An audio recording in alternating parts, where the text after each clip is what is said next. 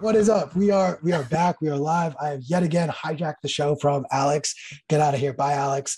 And I'm joined by photographer, adventurer, and just all-around humanitarian Timothy Allen. Thank you so much for joining me down in Mexico. How are you doing? Very good, thanks. Thanks for having me. Yes, in Mexico.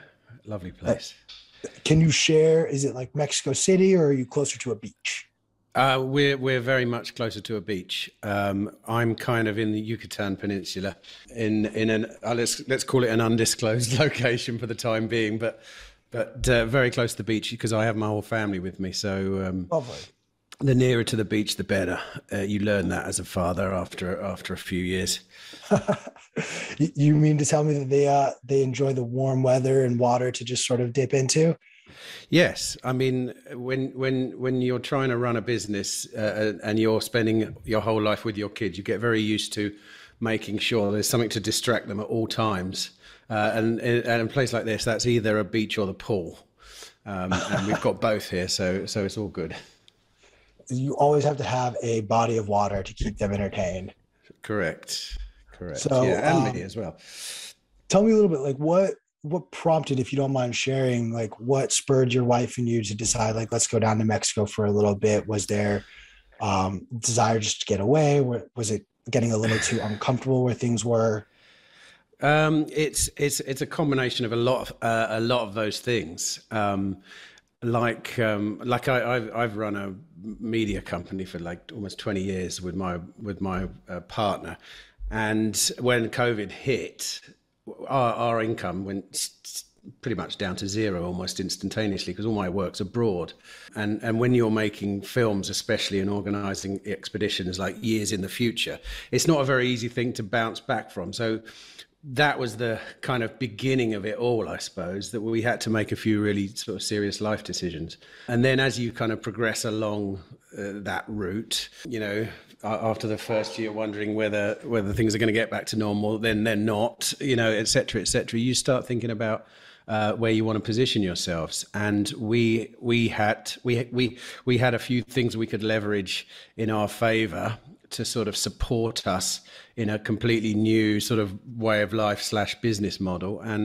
And what part of that is coming to Mexico and various other places in Central America and other places as well, and kind of living a completely new life. Fortunately for me, of course, out here, there's a lot of Bitcoiners out here as well, and we're very close to El Salvador and Florida, where, you know, a lot of that kind of stuff's going on. So it's a nice little place to position yourself, and surprisingly, a large number of people, like-minded people, have come to the same conclusion. That's truly wonderful to hear. And again, just as a reminder for those who are watching who aren't as familiar with Timothy Allen's work, you are an incredible photographer and filmmaker. I mean, you went on adventure after adventure and captured true beauty in places that not everyone goes and visits. During this time, sort of exploring Mexico and Central America, were there things that stood out to you as a surprise, or things that, you know, aligned with the expectations you may have had going in? Well, we've only just got here, so I mean, I'm literally 10 days into Mexico. So a lot of the, I mean, I've been to a lot of countries over the years, and I've never actually set foot in Mexico before. And we've kind of rocked into the most touristy section of it, I suppose. It's very, you know, it's a little America here, depending on where you go. But we flew into Cancun, so everywhere around here is you know, often, you know, it's becoming a bit of a holiday destination, has been for a while for Americans. So that didn't really surprise me. I didn't really have a huge amount of expectations in coming here, in what it was going to be like, other than the fact I knew it was the Caribbean, so I assumed it would be hot and sunny, which it is. And so far, great people. Slightly more expensive than I imagined it would be, funnily enough. And I think that's the US influence that's done that. Oh, I don't doubt that. I mean, what's that? I don't doubt that. All of those like vacation destinations and spring break spots for the college kids end up being, it's not priced as though Mexico is pricing it. It's priced as though American tourists come in and drive the prices up. Well, it's what's been interesting for us is we came from Spain. We were in Spain 2 months before living there, came to here, and it's on a sort of day-to-day basis. Where we are here is more expensive than Spain, I would say. And what surprises me is like not everyone is interacting with tourism in the way that obviously if you're a certain echelon of society, you can make relatively decent money. But if you're not, I'm quite surprised at how expensive things are in the shops. I've yet to find out how your average person here is affording it. But it's been really eye-opening, and we're looking forward to. I think we're going to be here for a good few months. They're very generous with the visa requirements here, and you get 6 months as an English person like myself. So that's plenty of time to have a really good route around. Plus, of course, it's very quick to nip over, do your pilgrimage to El Salvador, which we're going to do as well.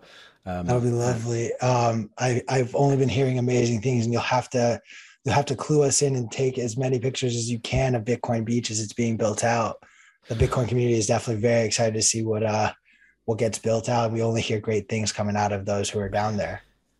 Yeah, and I've got a couple of friends here, Bitcoiner mates that I've known for a while, who have spent months down there already, and I think possibly, I'm not sure.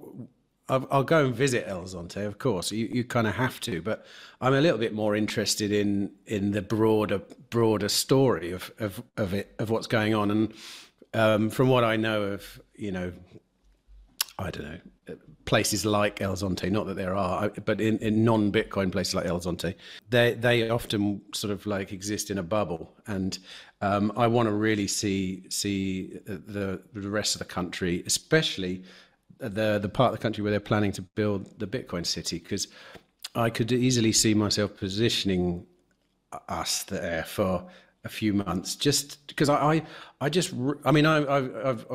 been a journalist for many years. I wouldn't say I necessarily do it now, but I worked at a national newspaper for 8 years when I was younger, so I've got it in my blood. And whenever something's happening, it's really tempting to position yourself close to it and just be amongst it. And I know what it's like, because I've lived in various countries around the world over the years, and it's always better to be there.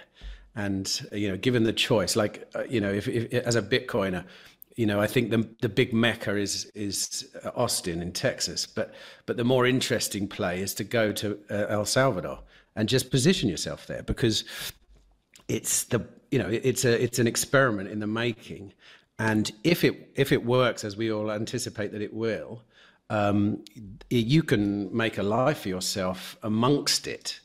I mean, and things like that are really exciting for me, especially. I want to go back a little bit just to have you share with us and our viewers, what was your orange pilling experience? Who was it that told you about Bitcoin? How was it received? Were you skeptical at first? Did you dive head first into the rabbit hole? Talk us through that a little bit. I wasn't a skeptic in the slightest in the beginning. In fact, I didn't really.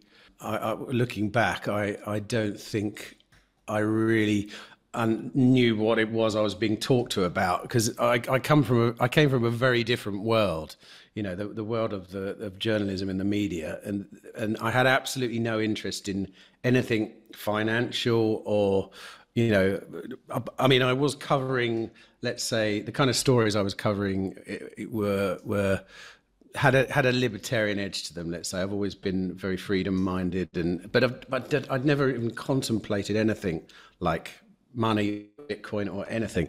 I met a guy on a plane flying out to the Middle East, and he's a he's a doctor of some kind. Anyway, it's one of those planes where you could sit at the bar and get pissed, and I remember him going on about it for hours, and he was really massively into Dash as well. I don't know whether is that even still going, and he was kind of like, telling me all this stuff, which when I look back now in hindsight was all a load of crap, really. But he was so enthusiastic.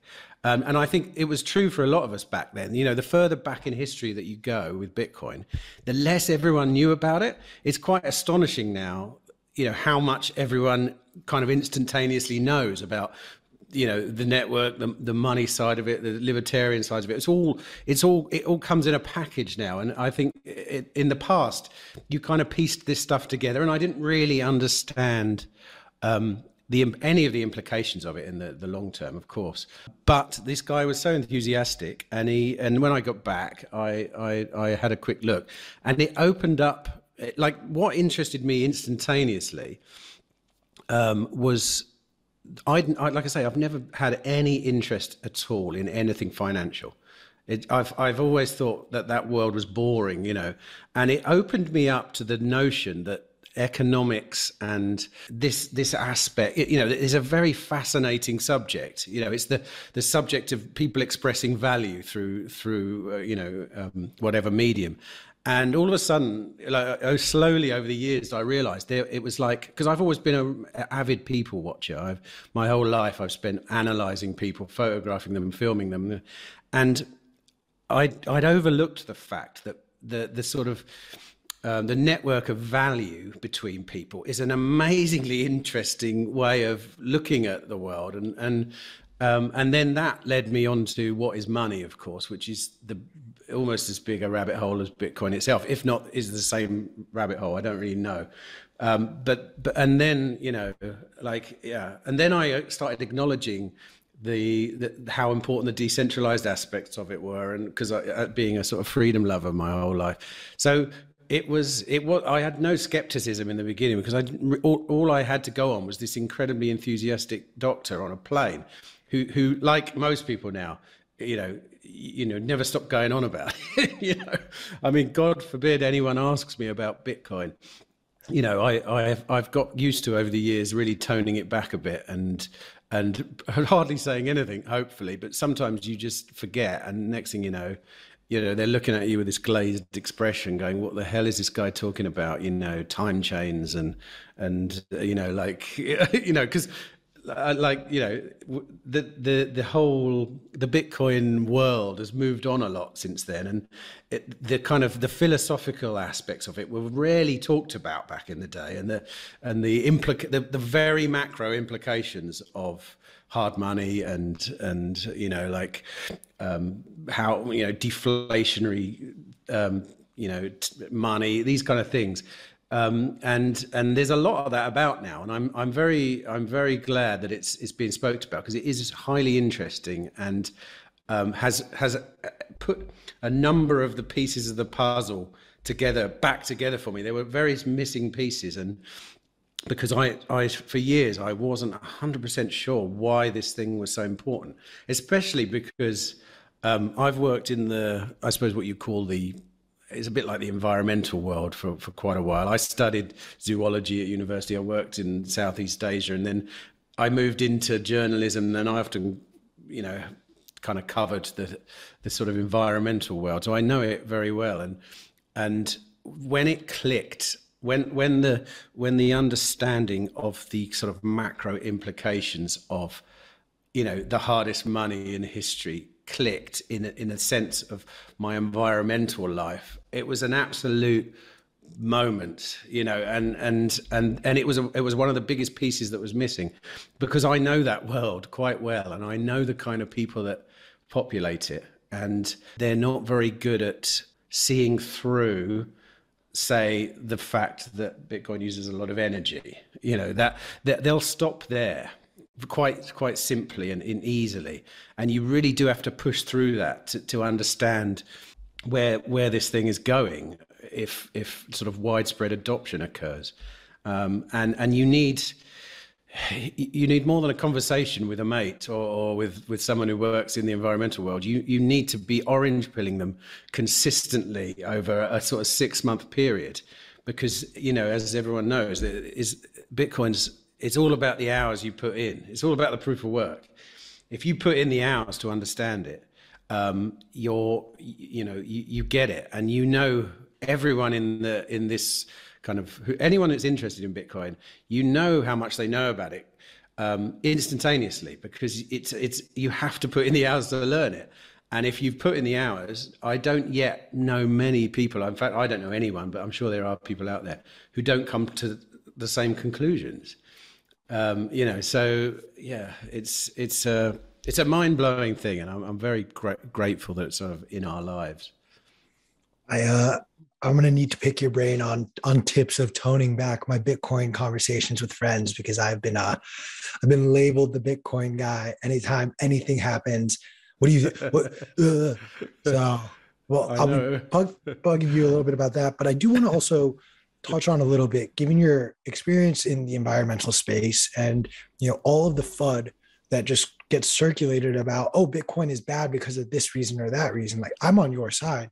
I see the net positive. I mean, the drum I always pound on when it comes to like the energy usage of Bitcoin versus gold versus the US dollar, I always remind everyone what backs the US dollar is our military. You really don't think our entire military complex doesn't actually use more energy than Bitcoin mining? Really? So I'd love to just sort of poke your brain on ways you see to bridge that gap between the environmentalists who maybe are stuck on the Bitcoin uses so much energy, and how do we show them the light? I mean, the conclusion I've come to is I wouldn't necessarily debate it on their terms, which is the amount of energy it uses.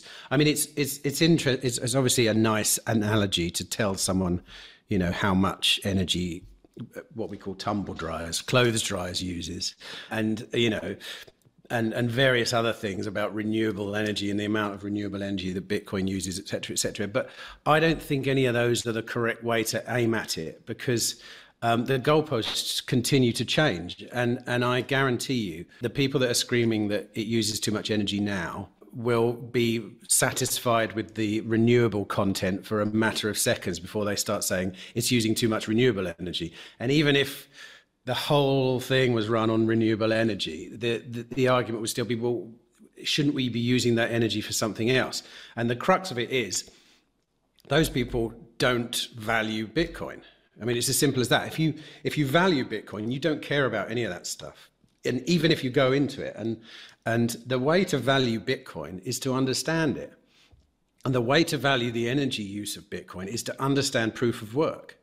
And it's not an easy task. It's taken me a long time to really get to the sort of near to the center of proof of work. And I'm sure there's another 1,000 miles to go, but I've spoken to a lot of people about this over the years that know a lot more about it than me. And they've really helped me to come to understand the importance of proof of work, especially, or even just the fact that, if you want, that money has to have a costliness to it, which, well, like I say, proof of work and what is money and all these big questions have to be tackled in order for you to value Bitcoin. Because the moment you value Bitcoin, which we all do, and there's many things you can value about it. It's fuck you money, it's decentralized money, it's like, it's all these different things, and everyone comes at it from a different different angle. But the revolution and the kind of the invention or the discovery was proof of work, bridging the divide between the digital world and the physical world, and giving scarcity in the digital world is an invention. It's like, it's hard for, I think you've got to grasp this, because otherwise you'll open your computer and you'll see 6,000 shitcoins and go, what the fuck is all this all about? And without understanding that there was an invention before all this happened. There was an invention, and there hasn't been a new invention since. The other the coin, your favorite coin other than Bitcoin, doesn't necessarily have this same groundbreaking discovery in the sort of the scarcity of the digital realm, and so arguably, there's no easy way to go about it to convince anyone about Bitcoin's value. But one thing I have noticed is, slowly but surely, everyone has a touch point with Bitcoin, and eventually, if the world carries on going in the direction it's going, I'd argue that a lot of people are going to have a touch point with it, because it represents freedom in so many ways. And it's hard to not notice this kind of this movement towards authoritarian that we're seeing in various places around the world, some more than others. But when those kind of things start happening to you, then things like Bitcoin become super important, and they become part of the solution to the problem that you start seeing around you. And I think for me, like I said, the state of the world now is something we've been talking about. I remember talking about, you know, in the 1980s, people were talking about getting microchips in your hand and being tracked everywhere you went. And I remember thinking, yeah, that'll almost certainly be a problem in the future, but who cares? You know, that's actually now a problem for us right now. It's actually it really is happening.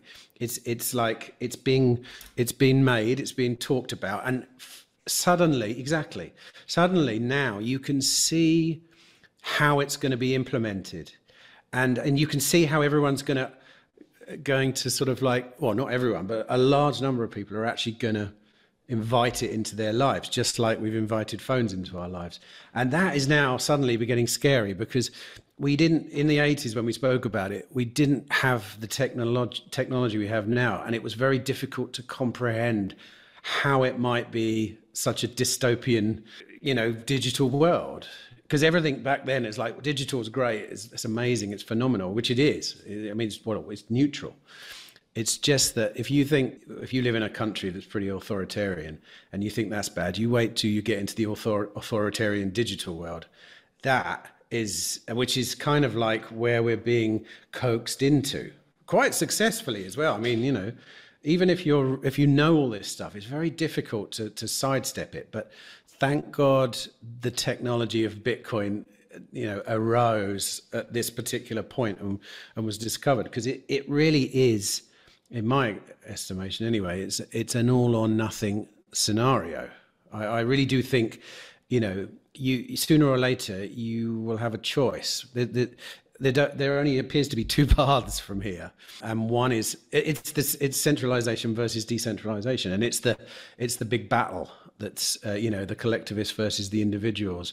It's the big battle that's happening at the moment. The pendulum has swung somewhat in the favor of the centralists, and let's hope we sort of like ride a nice wave back to the middle with the decentralists. My fellow plebs, the Bitcoin conference is back. Bitcoin 2022, April 6th through the 9th, is the ultimate pilgrimage for the Bitcoin ecosystem. The Bitcoin conference is the biggest event in all of Bitcoin and cryptocurrencies. We're leveling up and making this bigger and better than ever. I'm talking straight to the moon with the 4-day long festival in the heart of Miami at the Miami Beach Convention Center. This has something for everyone. Whether you're a high-powered Bitcoin entrepreneur, a core developer, or a Bitcoin newbie, Bitcoin 2022 is the ultimate place for you to be with your people and celebrate and learn about the Bitcoin culture. So make sure to go to b.tc/conference to lock in your official tickets and use promo code Satoshi for 10% off. You want more off? Pay in Bitcoin and you'll receive $100 off general admission and $1,000 off Whale Pass. Those are stackable. So go to b.tc/conference and attend the best conference in Bitcoin history. Yep.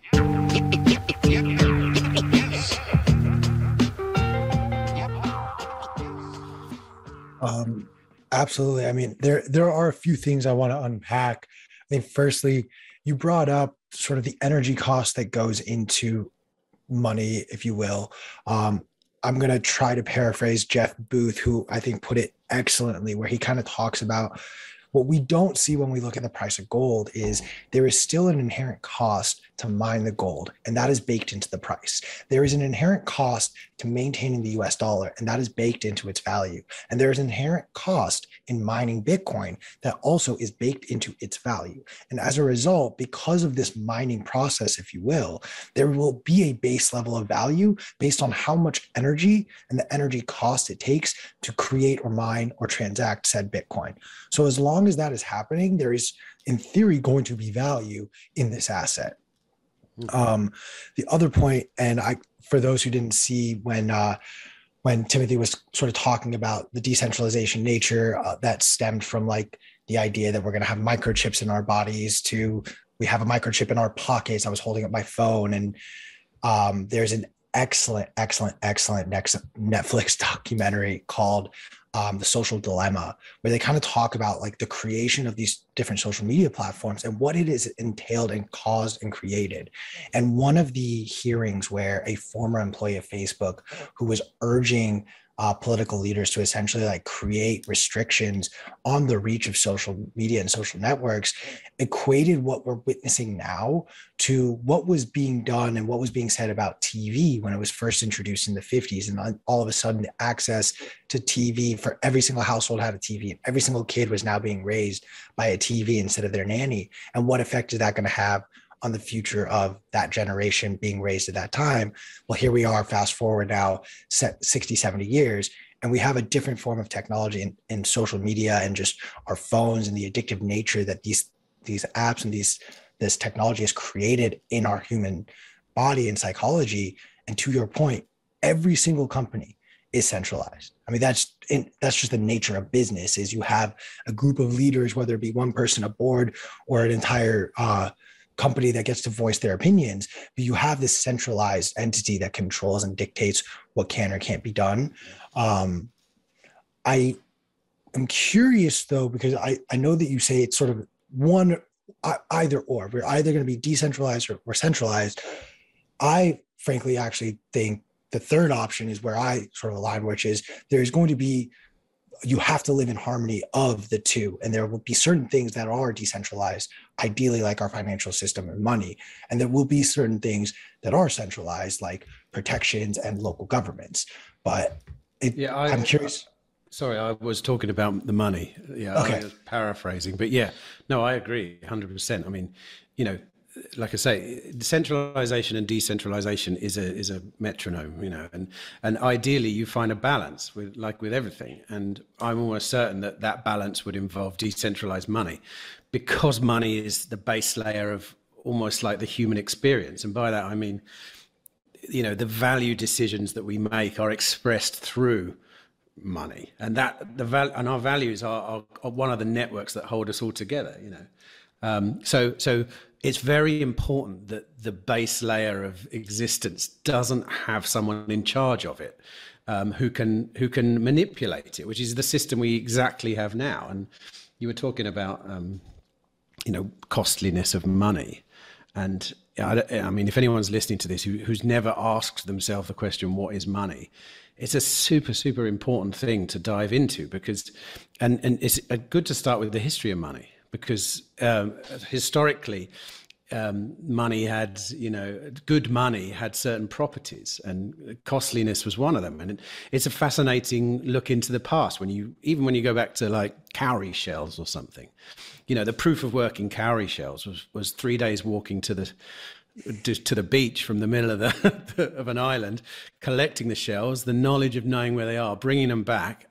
And there's the cost of, you know, there's the proof of work right there. The fact the shell is in your hand is the proof that it has value, because the only way to get one of those shells is through value. So that value can then be transferred. So it's an expression of what you value, you imbue with that into that shell, and you pass it on to someone else. And, you know, and there's been various incarnations of shells and cowrie shells. And every time, I mean, it's like, I've traveled for years, and beads is something I've been interested in for many, many years. And bead history is almost like the history of civilization. When you see, you know, like the Venetians, when they realized that they could create glass beads very easily, which had super value in other parts of the world, certainly in Africa and the African continent. They're printing money, basically, you know, and they can steam into Africa and do whatever they want, just printing off these, creating these small glass beads that are 10 a penny back home. You know, and you know, all of these things are the corruption of value. And if the value's when the value's corrupted, everything gets corrupted, because all our judgments about how we interact and what we value and how we store our sort of work becomes corrupted, and the temptation to corrupt a centralized money supply has always happened historically, and you could argue it's never not going to happen. It's a totally natural thing to do. You know, you try if you had access to the money printer, you know, what are you going to do? Even if you're the most saintly guy on the planet, are you going to print a bit off when you need it? And you might not do it when things are good, but when the shit's the fan, and you know that money printer's there, you're going to go for it, and you're devaluing the value. That you're literally devaluing in that motion. Plus, of course, it's just unfair, and I think I like the scales of justice to be good, you know, and to be, you know, in line with each other. Because, but yeah, and and I'm talking about social media as well. I've got 3 children, and we've kept them away from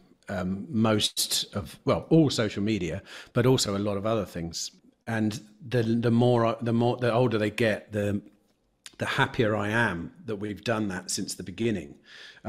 Certainly because at the moment they don't know what they're missing, and they don't care anyway. But I'm progressively reading more and more about the sort of macro implications of social media in youngsters. And it's very subtle, but I was reading a fascinating article the other day about, it was by someone who works with children, and especially sort of children with sort of like, you know, who weren't doing too well. And he said the way that children interact, or teenagers interact in many of the situations he's in, is really strange and unsettling. And a lot of it occurs through technology. You know, and the face-to-face interactions are different than what he remembers when he was young, and we all know that to a larger or smaller degree. But what we don't know is actually what the longer-term implications are going to be. And I don't. All I know is that there seem to be, in my interpretation of it, the benefits do not outweigh the costs at the moment. But, you know, as we were saying earlier, when everyone's on social media, it's very difficult to buck the trend and not be on it, because you feel like you're missing out. But then, you know, if you're a Bitcoiner, you already know that feeling. Ignorance is bliss. Ignorance is, I commend you and your partner for being able to, you know, keep your kids, not, I wouldn't say naive, but like show them what the world is like, because social media is not the world. And unfortunately, too many kids are growing up with this idea that this is real life. Although I think a lot of parents these days forget, I think, that they know a lot more about life than their kids. And one of our jobs is basically, in the beginning, is literally to tell them what to do. You know, a lot of people don't. I like it. Before I had kids, I didn't tell anyone what to do. I was very libertarian. And then as soon as I got kids, you have to adopt that side of yourself. You have to sort of nurture it. And it's important to say, look, no, you're not doing that. You're absolutely not doing that. And when you get to a certain age and you're free from us, you can do whatever you want. But in the meantime, we've got a plan for you, and it's based upon what we think we know and what I know, and then what I know from social media as well, because I use social media. And sometimes I, you know, without realizing it, you know, I'll realize I've just been sat watching bullshit on TikTok for an hour, and I'm like, holy, you know, and you have to slap yourself around the face and go, yeah, and I'm a 50-year-old guy that loves the real world. And what am I doing? What am I watching it? Now, you imagine kids, and they are super susceptible to staring at things, you know, like moving things. I mean, because we don't allow ours to use screens except on certain times, like they're allowed to play on an iPad for. This is going to sound so like I'm the worst authoritarian ever, but they're only allowed to play on an iPad for 1 hour on a Saturday morning, each of them. And they get a watch, and they press the thing, and they get an out, and they all play a version of Minecraft. It's not Minecraft game like Minecraft, you know. And they think about it all week. It's bizarre, you know. They're literally talking about what they're going to do on that hour, like days in advance, and they get up at 6 o'clock in the morning on a Saturday to go and do it. And you know, that's not not good, because what they're producing in Minecraft is nothing. Obviously, if they were building an actual house, or they were digging an actual hole, then I would have a lot more trust in what they were doing. But Minecraft is something that if it gets hold of you as a child, because I do know some friends whose children just play it all the time, and that is the metaverse right there. And Absolutely. and if you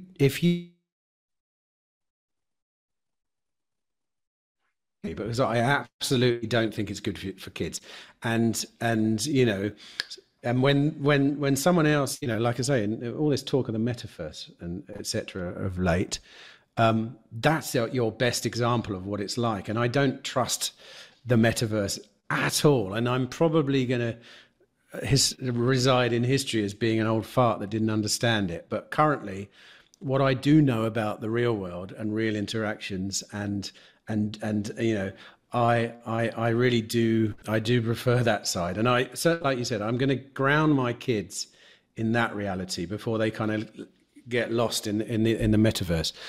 Obviously, if we're in a simulation, then what I just said is a load of bullshit. Honestly, I need to just have aluminum foil right here, because I could talk to you days on end about why I think we are in a simulation right now. But I do want to share, as a kid, a former kid who grew up, whose parents had an even stricter rule than the 1 hour on the iPad, which was, I was not given my gaming system. I was a PlayStation guy. Shout out all my PlayStation stands. But I was only allowed to play my PlayStation on summer, winter, and spring break. During the school year, absolutely not. And to your point about what your kids spend all week, I would literally sit there, like, for my birthday, which was after spring break. But so I'm literally sitting in my birthday for like 2 months, but I'm asking for all of these video games. And I'm literally staring at video game boxes that I cannot open, reading the manual front to back so I can like know how to play it from day one. It was so bad looking back.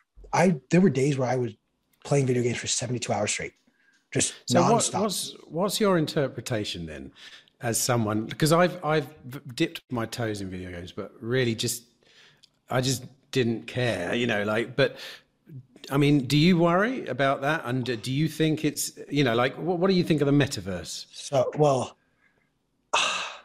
I'm torn, because the metaverse itself, to your point, it already exists. Like you have Minecraft, you have Roblox, you have these interactive games that have already allowed people to create characters, create pseudonyms, and essentially like live in this fantasy reality, whether they're super immersed or it's literally as simple as playing with your keyboard or a controller.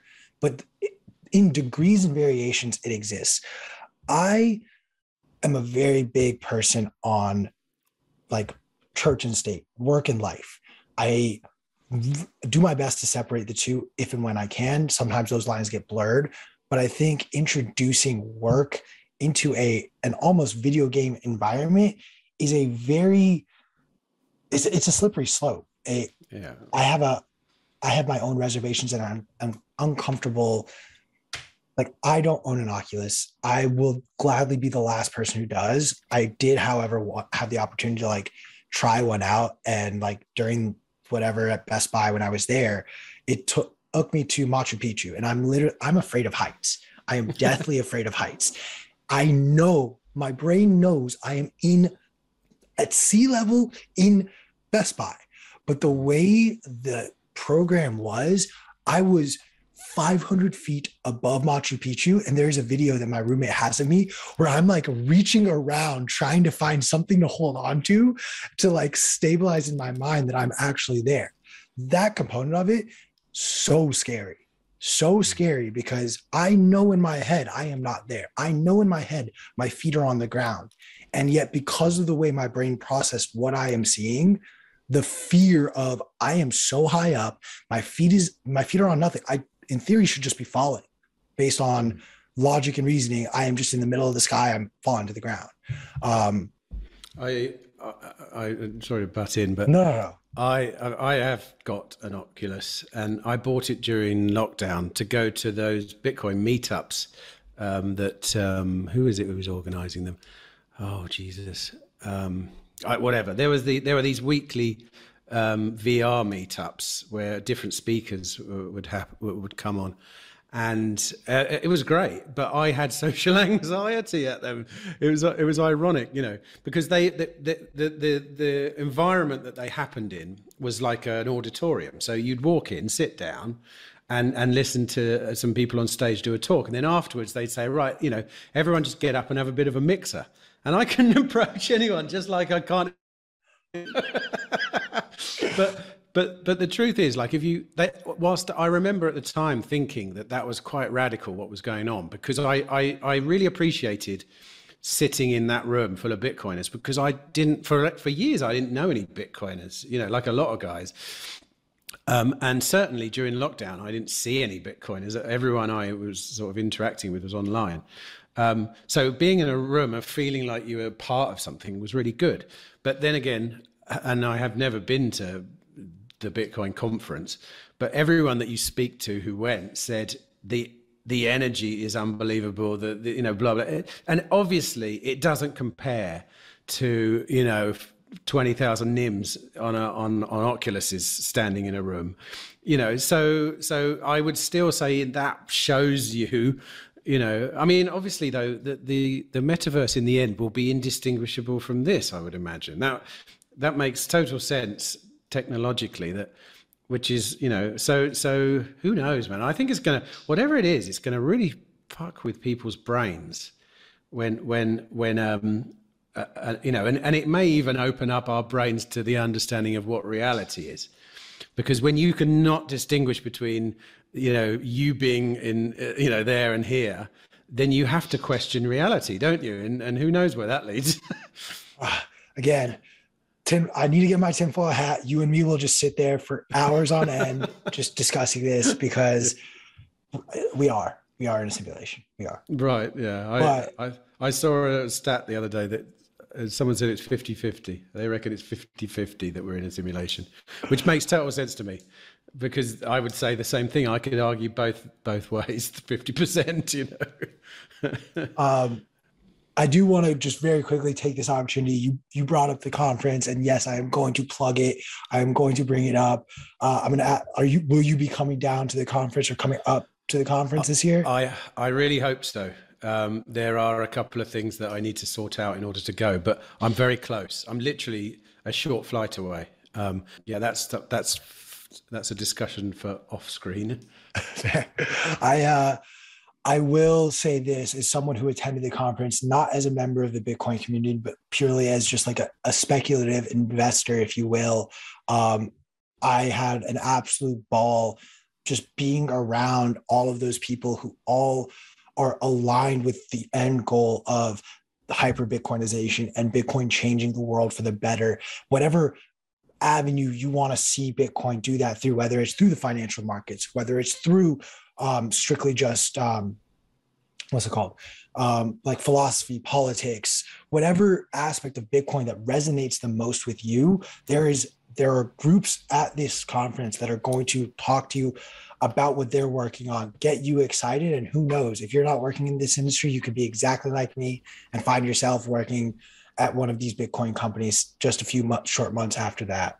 So highly recommend. I know there is a code down there for all you viewers.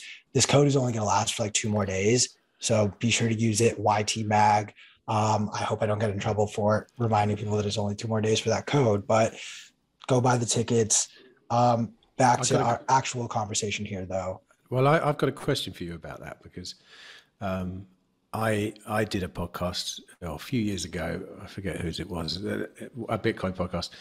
And I mentioned on it that, even though I've been in the same industry for, 25 years, and it's the kind of job that everyone goes, oh, I'd love to do that. In the last few years, it sort of like it became something that I wasn't really that interested in when I compared it to the Bitcoin movement, and I said on that podcast, like if someone offered me a job in a Bitcoin company, I'd take it right now. I'd move my family to the other side of the world. And I actually really did mean it. And after the podcast, I got loads of messages from people, not offering me a job, which would have been nice, but from people in the same situation as me. So my question to you is, what do you say to people who absolutely want to work in a Bitcoin company, but who don't have any of the skills that when you look on a Bitcoin job board, it's mainly developers or people that have worked in businesses before? Because I think most people like myself, who, especially people who've run their own business for years, we could put our hand, we'd be pretty good. And judging by, like I say, the number of people that have contacted me since saying, "Oh, I'm in exactly the same position. I've done very well in my current job, but I've realised that actually the job to be in is pushing forward hyper Bitcoinization, because it's the thing you get up at 5 o'clock every morning to do." So what's your advice then to people like myself and those people? I mean, I think I'm the perfect case study of someone with, candidly, I was actually trying to get a technical job. I wanted to be a data analyst, and I spent some time learning how to code, and yet here I am using no technical capabilities whatsoever. It's really yes, you're absolutely right. A majority of the jobs are technical heavy developer type jobs, but at the same time, I would say Alex actually has a great story about this. If he wants to hop on and share it, otherwise I'm just going to steal his story. But he cold emailed Saifedean, just offering to work for him for free. And I think that's a really interesting avenue to pursue, where there are definitely people that are watching who resonate with certain podcasts or certain speakers, certain thought leaders in this space, and reach out to them, their businesses. I mean, to your point, every business has a marketing team. Every business has a sales team. I mean, if you want to actually look at the age of the people who work at Bitcoin Magazine, I am one of the elder statesmen, and I'm not even on the other side of 30 yet. So it's very much like a young burgeoning industry. It's one of the reasons I love it. I had a friend of mine one time who years ago, he was in the Bitcoin industry, and he was explaining to me, he was working down in Brazil. And what he was explaining to me, because I was working in Hollywood at the time, and his whole thing was the difference between your industry and mine is your industry is long established. If every industry is like wet clay, an industry that's long established like Hollywood, that clay is hardened. They have set their ways of the processes and what they want to do and how they want to do things. You can't really imprint or change or shape things without just breaking it down. Whereas with the Bitcoin industry in particular, it's 13 years old. The industry itself is even not even that old. You turn around and you get to sort of see this wet clay blob that is being formed and formulated and built, and you get to really shape it.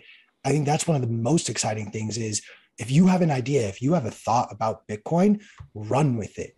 If you ever want to tell the story about Bitcoin, come to Bitcoin Magazine. We will happily publish any thought, any idea, regardless of stance or belief or position. I mean, look at Svetsky's article yesterday, where he just point blank was shitting on Bitcoiners and telling people to sell. Meanwhile, he is the hardcore Bitcoin maximalist at the same time. That's one of the things I love about Bitcoin Magazine is we're never going to hold you back from saying or doing whatever you want.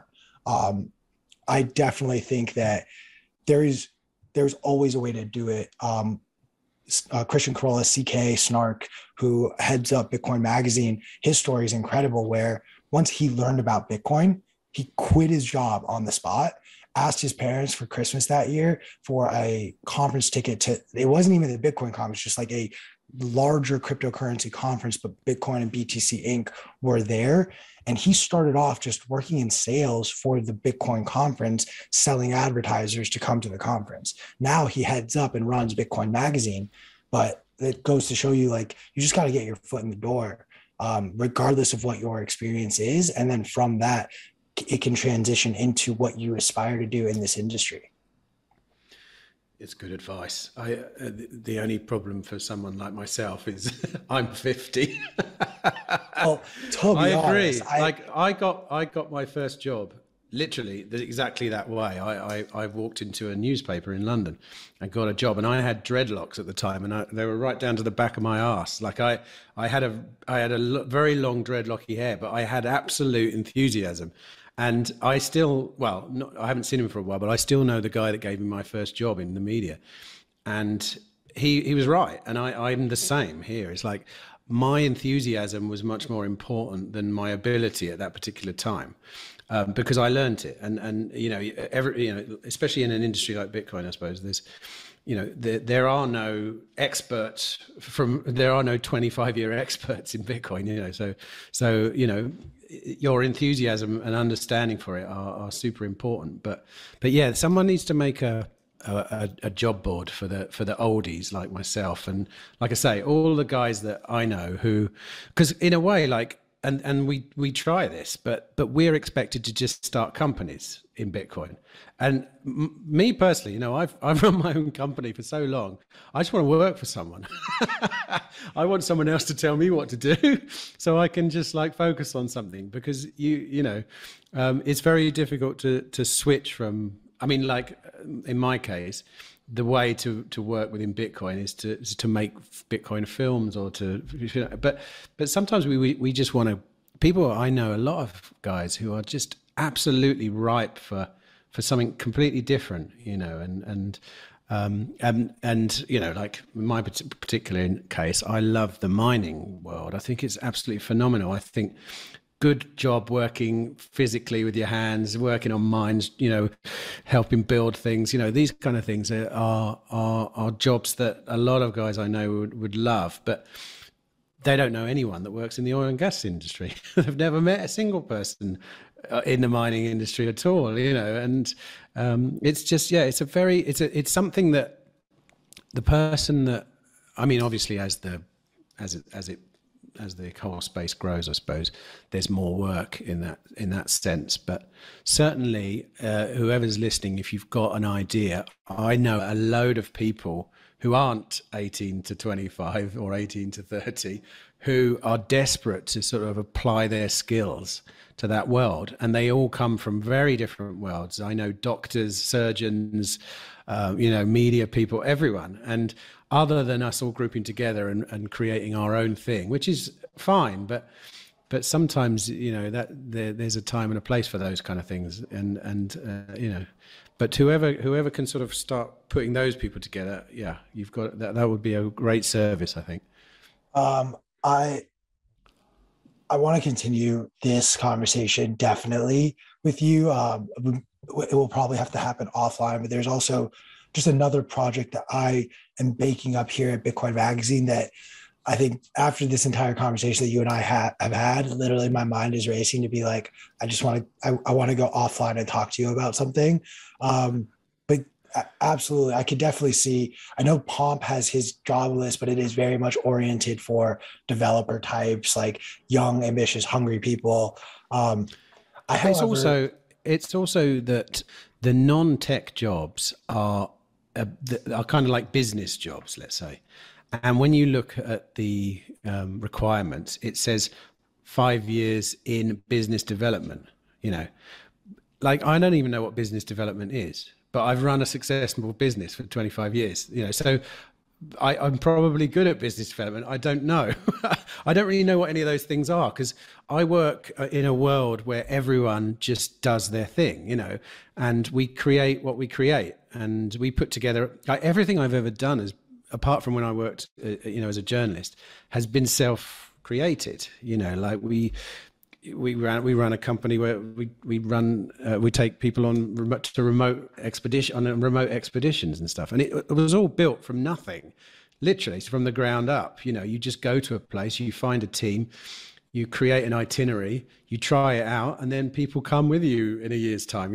But it becomes tiring after a while. And also, I don't know about you, but I find, like, I was talking to a friend on Zoom yesterday about this exact thing. It's like, I don't have any ideas. Like, I can't think how to impact the Bitcoin world. Like, I'm normally a pretty good ideas person, but it's almost like I know what I want in the Bitcoin world, and I've got it, like something like a way to DCA, like hardware wallets, like I look at it all and I think, yeah, pretty good. Like, I'm not even, and I suppose that's because I lack the technical understanding of where this is all going. Because for sure, there's all kinds of, and then I suppose I end up reverting back to what I know, and it doesn't fit greatly with the Bitcoin world, but other than say making films or whatever,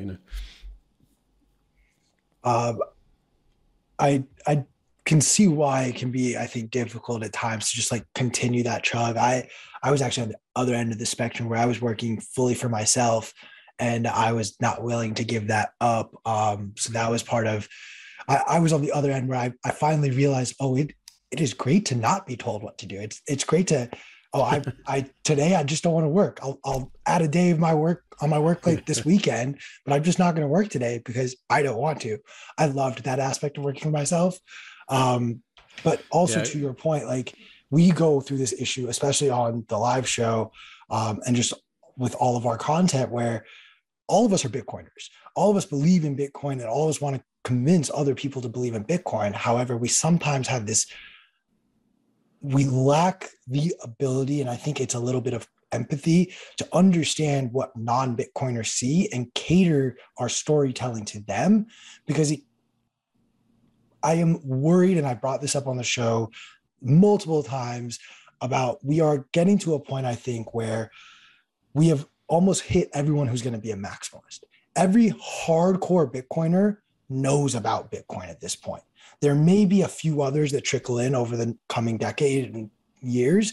However, that like core base is established, but that next layer of Bitcoin fans, if you will, are not going to be the diehards, but they're going to be people who are invested, who believe in it, but they're going to believe in it in one aspect of it, whether it's the financial aspect, whether it's the political aspects, philosophical, etc.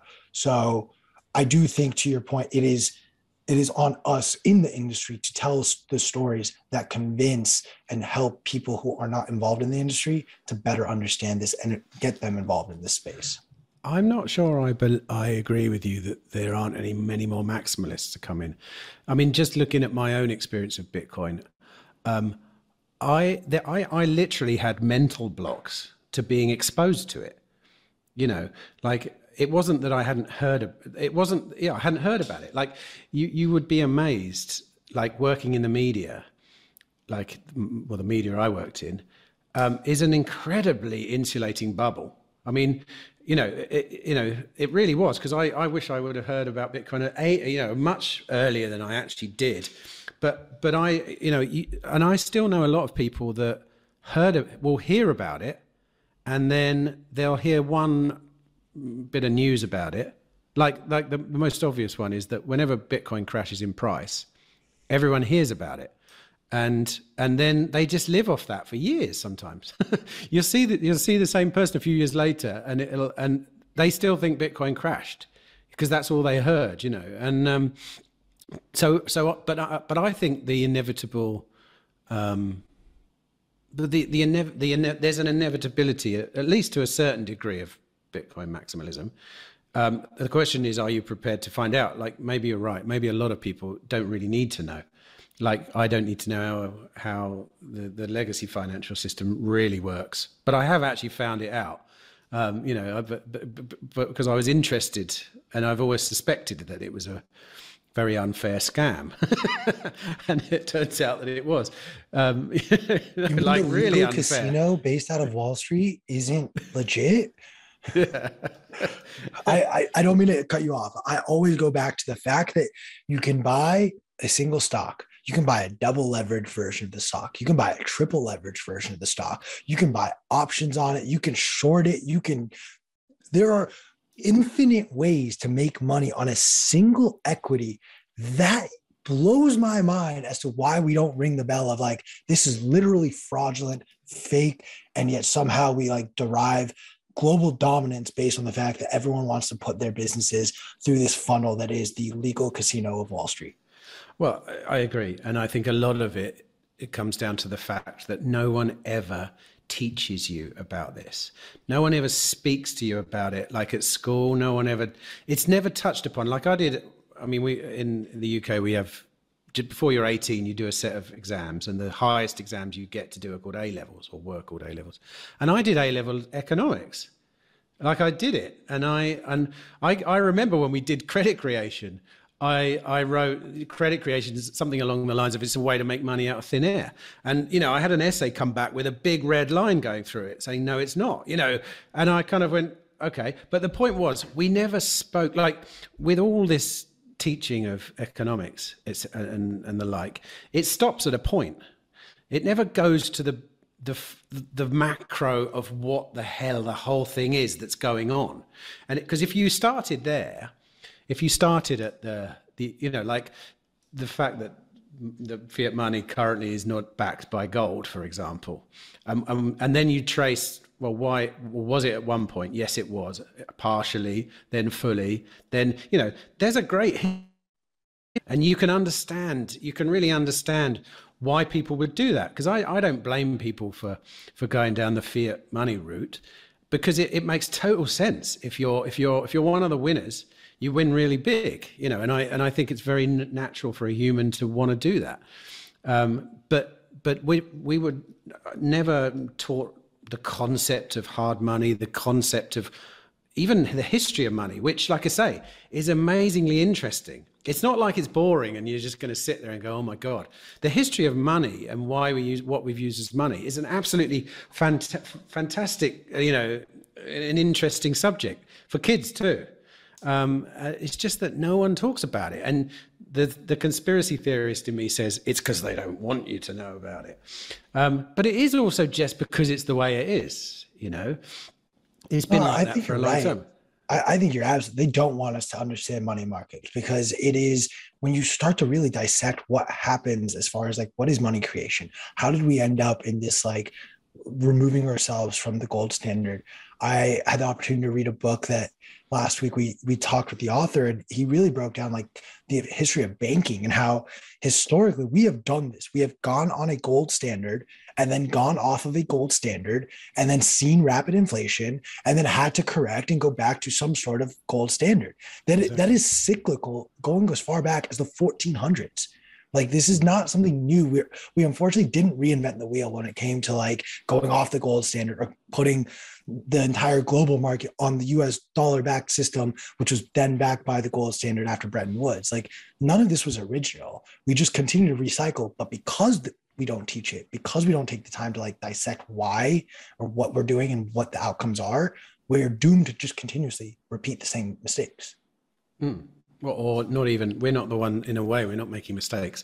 Someone is making a lot of money. Like, someone is granting themselves the ability to create money, which is the complete antithesis of Bitcoin. You know, you have to work for your money. You literally have to do work. You know, either way, on a Bitcoin standard, work has to happen. You have to add value in order to possess the Bitcoin. And it's a really interesting, you know, concept, because it's a bit like, you know, recently there's been a bit of a resurgence of the idea of personal responsibility, you know, which sounds like a really old fashioned kind of idea. But all of a sudden there's a lot of youngsters out there going, wow, personal responsibility is quite cool. Actually, it's not sort of some old fuddy-duddy thing. And the same goes for proof of work, I think, is there is a very, when you kind of go into the concept of proof of work, you just start seeing it everywhere. And you start seeing everything as a proof of work. And then you start noticing where it is that people decide to not work, you know, and that's sort of like in rent-seeking situations and in other places. And it really starts to get your goat up. It starts to annoy you a bit, because it's like, yeah, you know, like, it seems very fair and honest that you need to work for your, you know, for your value. And it's kind of like something that plebs do naturally, I think. It's just inbred, it's inbuilt within us. But yeah, it's like I say, once you start thinking about the concept of proof of work, you can see it everywhere. And there seems to be like two ways to do it. One is to seek the work, and the other one is to seek the rent. And one of them just feels much better.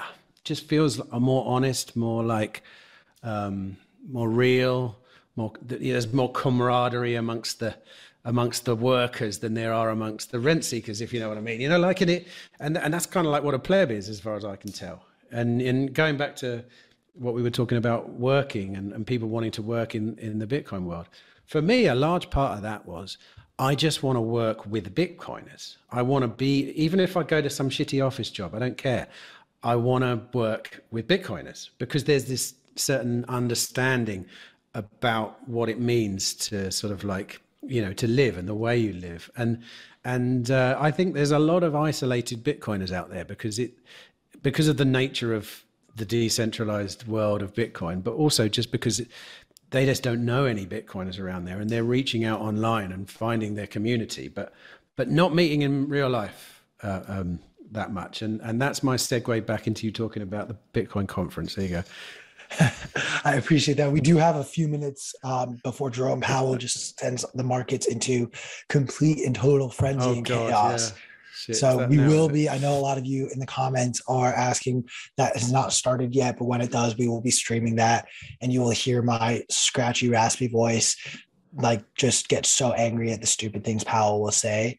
But yes, please, if you have not yet bought your tickets, please make sure you make your way to Miami. It is going to just be, it's going to be the Bitcoin event of the year. Last year's was, and it was truly life-changing for me to attend. It was just a great time. I will say, like, at one point, the lines for food were kind of chaotic, and I promise they won't be this time. But like, we had fun with it. I think at one point I convinced the guy behind me, hey, if I go to the bar and grab a drink, can you just save my spot and I'll grab you a drink? And we just kept going back and forth like that until like our section of the line was just having its own like mixer and party. And it was great. Like, you never know. And to your point too, like, this was a gentleman who was like north of 50. And so like, it's people of all ages, people of all exposure to Bitcoin are going to be there. And it's an excellent opportunity to, like, you're going to meet people that you follow on Twitter. You're going to meet thought leaders and hear them speak. President Bukele last year announced El Salvador was going to go on legal tender at the conference, and he will actually be making an appearance at the conference with another special announcement. We continue to take bets internally of what will this announcement be. My pick is he's going to announce on behalf of another country. I know Kaiser kind of alluded to that as well in an interview the other day. I don't know if you got a chance to see that, but I did. I think it was Argentina, or was it he said Guatemala, and then someone on the screen was like, "Stop talking! You can't say this stuff." Oh, really? Okay. Yeah. No, I think I heard the last couple of weeks as well murmurings of Mexico as well. I've heard Mexico, Panama. Kaiser is the first I've heard of Guatemala, and I think he literally said that to put us off the trail. But I think it's going to come from Central America. I would love to see Argentina. I would love to spend some time down in Argentina. So I am very down with a Bitcoin standard down there. It's really, it really, I haven't, over the years, I haven't given Central America the respect I think that it's been due. I've traveled a lot in Asia and, you know, over that side of the world. But really, it's a sensational place, and it's super vibrant. It feels super vibrant at the moment. And I can't wait to get to El Salvador. I really can't. I have no expectations at all. In fact, I have very low expectations, because I know a lot of people that have spent quite a bit of time there, and you know, everyone says, look, don't get your hopes up. It's not like you're going to be walking around spending, you know, Bitcoin everywhere. But I don't care. I just think that what's going on there is impressive and exciting. And like I say, yesterday I was chatting with a few of my Bitcoiner friends about a project we were thinking of doing, and the conversation came out about regulation, or you can't do this because of that, and blah blah blah. And it just occurred to me: imagine if your own government was a Bitcoin government, and anything you could dream up would sort of by default have the backing of the kind of people that run the country. What a phenomenal experience that would be, to not be thinking about what you can't do and instead thinking about what you can do. So that's what I find most exciting about El Salvador. I think that's a great place for us to wrap things up. From your lips to God's ears, Timothy, that countries around the world adopt that. And hopefully that leads to a much more peaceful and fruitful world and lifestyle. Where can our viewers find you, follow you? I know we've been sharing your Twitter handle, but is there anywhere else that you'd suggest our viewers who wanted to know more about you to find you? Find me in El Salvador in a few months. And if I'm on Twitter, obviously, and all my other stuff, it's very easy to find me online, but it's not as important these days. I'm probably Twitter, although I don't tweet that too much, but it's easy to find me. Here you go. Look, there's the Fed. It's about to say something. Yeah. Thank you again for coming and joining us, Timothy. We're going to give the mic now to Jerome Powell. Thanks for having me. Yep.